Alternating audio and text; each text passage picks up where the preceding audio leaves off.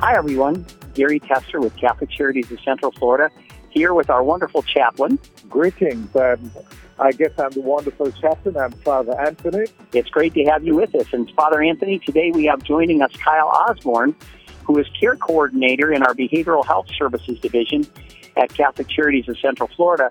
Today we're going to talk with Kyle about her job that goes far beyond behavioral health services. But before we do that, Father Anthony, you typically start us off with an opening prayer and a reflection. Well, let's get into that then. In the name of the Father, and of the Son, and of the Holy Spirit. Amen. Amen. Loving Father, rich in mercy, help us to see the wounds of our brothers and sisters who are denied their dignity from time to time. May we refrain from judgment and envy toward others. Enable us to accept the good in every person. It is time to bear the weaknesses and struggles of our brothers and sisters. Help us help others escape the doubt that causes them to fall into despair. May the flesh of your Son, visible in the tortured, the scourged, the malnourished, and the exiled, be acknowledged, touched, and cared for by us. And we ask all this in the name of Jesus, your Son. Amen. Amen. The short reading that I have for us today is from the Gospel of Matthew, chapter 8, verses 2 and 3. And then a leper approached Jesus and did him homage and said, Lord, if you wish, you can make me clean. He stretched out his hand, touched him, and said, I will do it. Be made clean. And so when I think of the work that Kyle does through Catholic Charities and what we've been trying to focus on, the various works of mercy through Catholic Charities and other institutions in the diocese, today we're probably looking at that spiritual work of mercy, which is comfort of the afflicted. And we see this person approaching Jesus and just saying, Lord, if you wish, you can make me clean. We could change that word clean to whole. He was asking Jesus to care for him. And Jesus said, of course I will do it. And what he did is that he stretched out his hand and touched him. That is the greatest symbol of care that we can ever see. And I believe that in many ways, this is one of the things that we try to do at Catholic Charities. We try to show care. We reach out and we touch. And by touching people, we're making them whole because we recognize their dignity. With that in mind, that I wanted to enter into this podcast today. That's really a great reflection, Father Anthony. I'm struck by the idea that I think you've captured the importance of understanding that when you change the word clean to whole, Kyle's job is one that, we'll talk with her about some of the situations she's encountering, but it's really amazing because we get folks with all kinds of issues and needs who come to Catholic Charities, and inevitably they end up on Kyle's desk. And she just has this unique ability to try and make things whole, to get them into the hands of those who truly can help. And I think it's important to understand, and we've talked about this before, that's why we call our podcast Mercy in Action. We recognize that folks who come through our door are looking for mercy. And our job is to respond with merciful action to try and help them in whatever situation they're encountering. And you've managed to pull from the Gospel of Matthew a beautiful verse that helps to remind us of that. So, Kyle, why don't you tell us a little bit about what you do in this role of care coordinator? Sure. So a lot of care coordination is about being that first contact for the client who's coming to Catholic Charities looking for assistance. So our telephone intake process really seeks to gather some demographic information, but a lot more about what they're feeling, the symptoms that they're experiencing, and what they need. A lot of what we do is provide connective research when we are not the right fit for that client. So we work to engage individuals and families who contact us in the services that they need to enhance their ability to recover from the symptoms that they're experiencing. So sometimes when a client is to call Catholic Charities, we may not be the right fit clinically, or maybe we don't take their insurance, or something along those lines. And so my job is a lot of listening to what the client needs and trying to problem solve to find a good match for that. That involves a lot of contacting other agencies to see if they're the appropriate resource, if they have the ability to accept that referral, and making sure that that's the right fit for the client. You know, it strikes me, Father Anthony, I heard Kyle use a word that you used in a reflection on our morning prayer for Catholic Charity staff earlier this week, and that was listen. And Kyle, what I heard you say was when people call and are seeking help, you said what we do is listen, and then from there you take the next steps. And Father Anthony, it reminds me exactly of what you're constantly stressing to us through your reflections and your spiritual guidance for the agency. Our first call is to listen. Yes, definitely. And we keep using that word first. So in a sense, Catholic Charities seems to be, first responders, the first persons that come in contact with persons who come to us. And yes, the very first thing that we do is listen, because by listening, it means that we're not jumping to any kind of judgment. And Kyle, I think you do that so well. Thank you, Father Anthony. I do my best. Well, and it strikes me again, going back to your gospel today, the scripture verse that you chose for us, Father Anthony.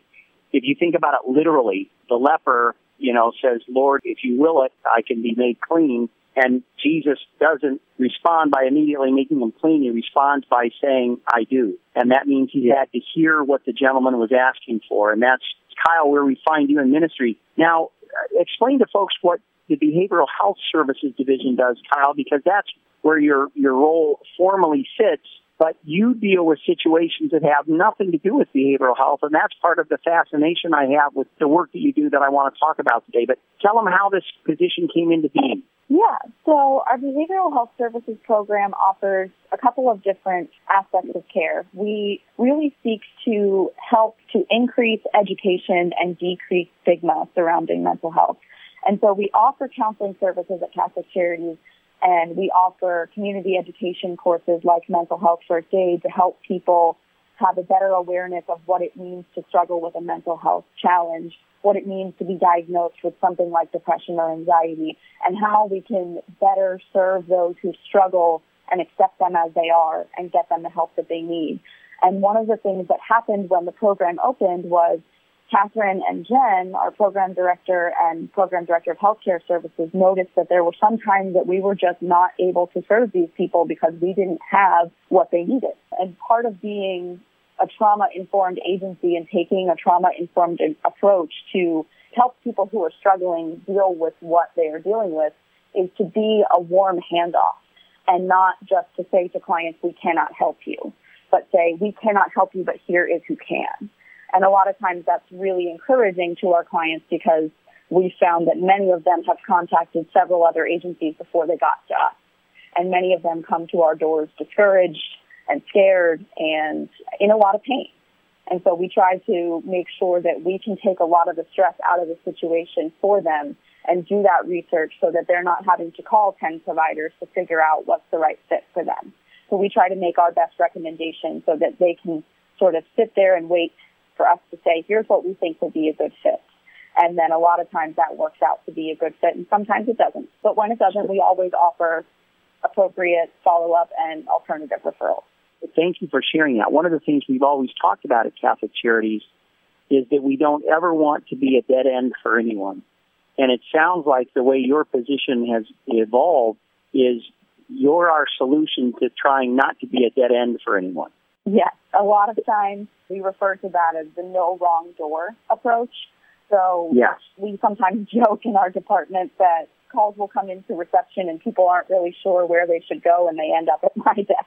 But we get a lot of calls with clients who maybe are struggling through something that involves a high level of stress or trauma and maybe are not seeking mental health care, but the stress is surrounding the need for housing because they're about to be evicted, or the need for financial assistance to pay for prescription medications that are life-saving and things like that. So we see a lot of different situations that are in a way connected because clients feel this level of crisis during the time that they contact us, but it may not necessarily be directly related to a need for mental health care. Kyle mentioned something about the mental health first aid. Is this just something that's done for the people at Catholic Charities, or is there a way that people who do not belong to Catholic charities can become a part of getting into understand this mental health first aid? So it's both. We offer it for both staff and the community. We're able to go into parishes and into schools. We've worked well with the Diocese of Orlando Catholic Schools to bring it to their school staff.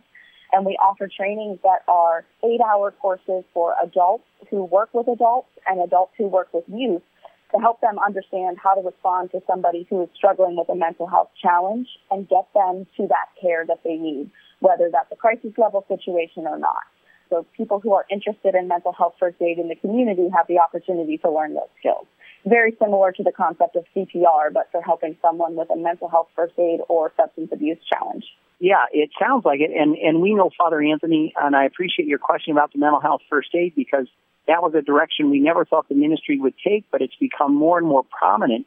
And Kyle, I'm wondering if you can talk a little bit. Obviously, we're dealing with the COVID-19 pandemic, and when you talk about trauma and you talk about stress and anxiety and depression and isolation, we know those are things that are affecting folks everywhere of all ages. How is your position and the division you're in, how are you guys responding to all this stirred up emotion and all the factors that come into this trauma of the pandemic itself?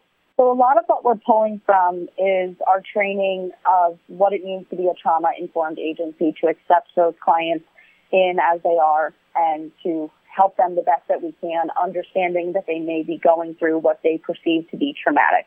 One of the things that we know about trauma is that what might be traumatic to me is not traumatic to you necessarily. And so we try to understand and keep that in mind in every moment that we engage with a client.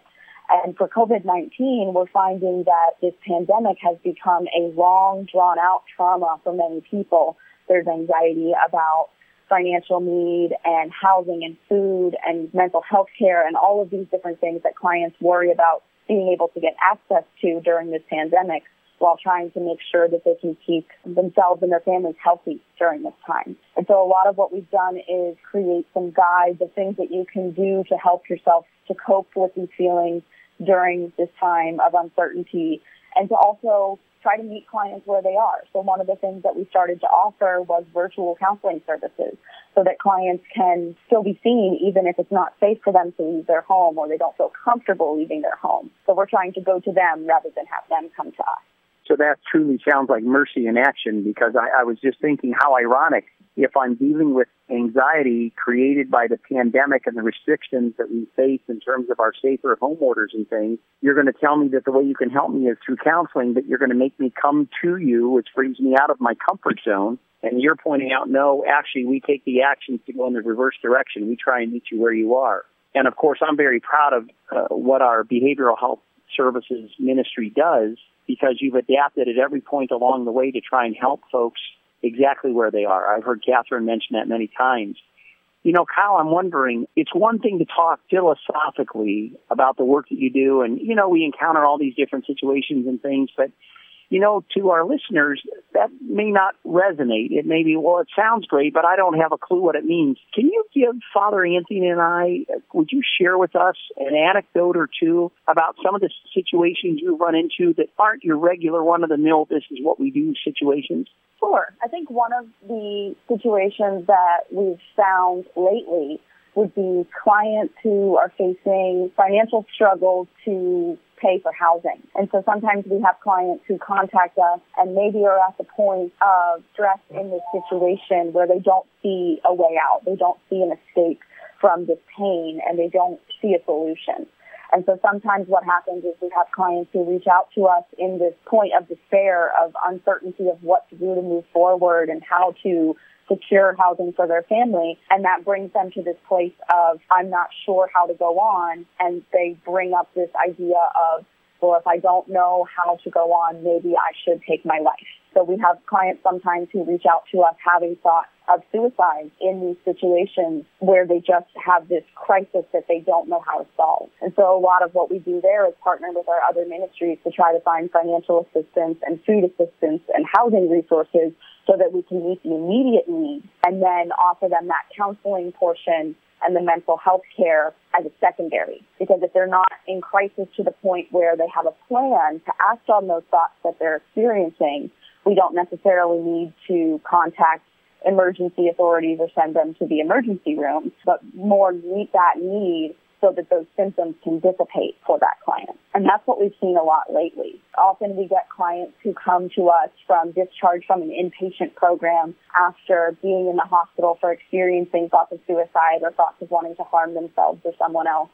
And we have to work to find them an outpatient program because maybe wherever they went, to the emergency room or to the hospital, they didn't quite understand how to meet that client's need. And so now the client is discharged and has no ability to pay for services, but needs counseling and needs group therapy and needs to go to different services that they don't know how to access. They need to find a person to refill the medications they were prescribed in the hospital. And how do they pay for those? And how do they make sure they don't run out of those medications before that happens?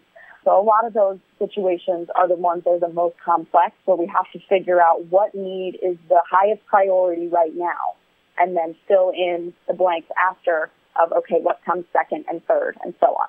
I appreciate you sharing that. Father, as you listen to Kyle, and we both have the privilege of working with Kyle, so we know how she can just rattle things right off the top of her head, but anything that strikes you in terms of how she discusses, how she interacts with clients and discerns the needs that they have as opposed to why they think they're calling? I have seen Kyle in action at one of these mental health first aid courses, and it's a sort of the ease with which she spoke and the way she addressed the persons who were there present.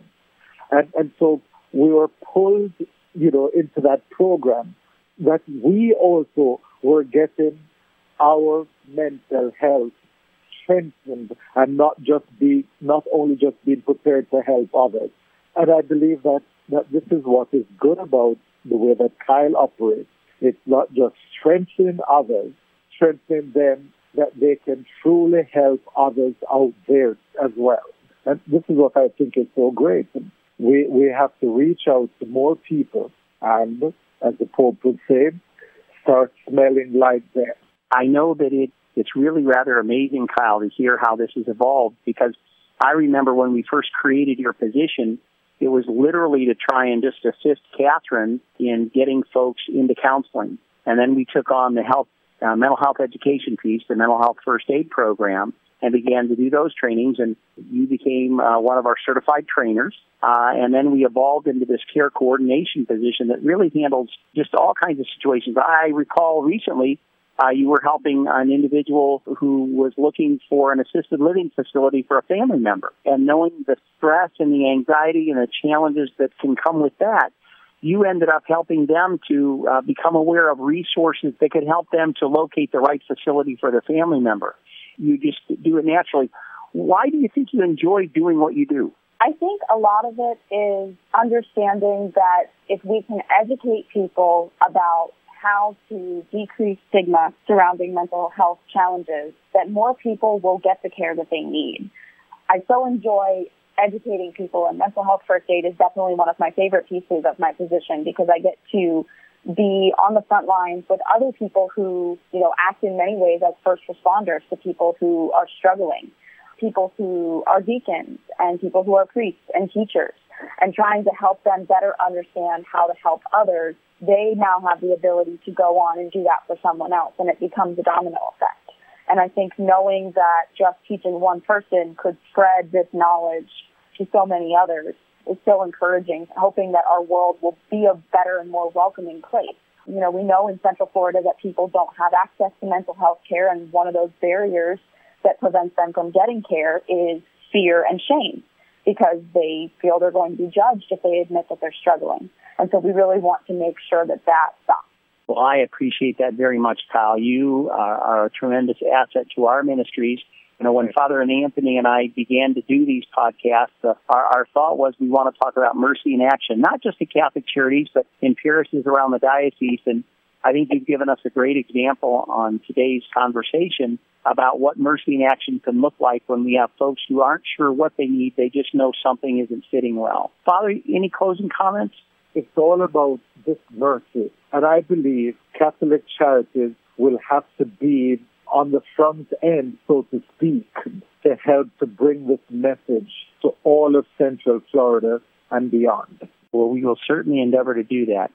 Kyle, for folks who might want to get in touch with you or who might want more information about care coordination or behavioral health services, is there a phone number that you would give that they can use to reach you? Sure. They could call the main line of Catholic Charities, 407-658-1818. And then for both clinics and behavioral health, you can press 6, or my extension would be 1069, and then we can help you from there. Great. Thank you, Kyle. Father Anthony, do you want to wrap us up with a prayer? So let us pray. Loving Father, through your mercy, you reach out to us, offering a new chance to reflect, to convert, and to believe. Your mercy opens our hearts to a hope of being loved forever, despite our sinfulness. Free us, therefore, to let go of anger, wrath, violence, and revenge, and give us the opportunity to live joyfully in your service. And we ask all this in the name of Jesus, your Son. Amen. And the Almighty God bless you all, the Father, the Son, and the Holy Spirit. Amen. Amen. Amen. Thank you, Father Anthony. Thank you, Kyle. Keep up the great work. Thank you, and this is another episode of Mercy in Action.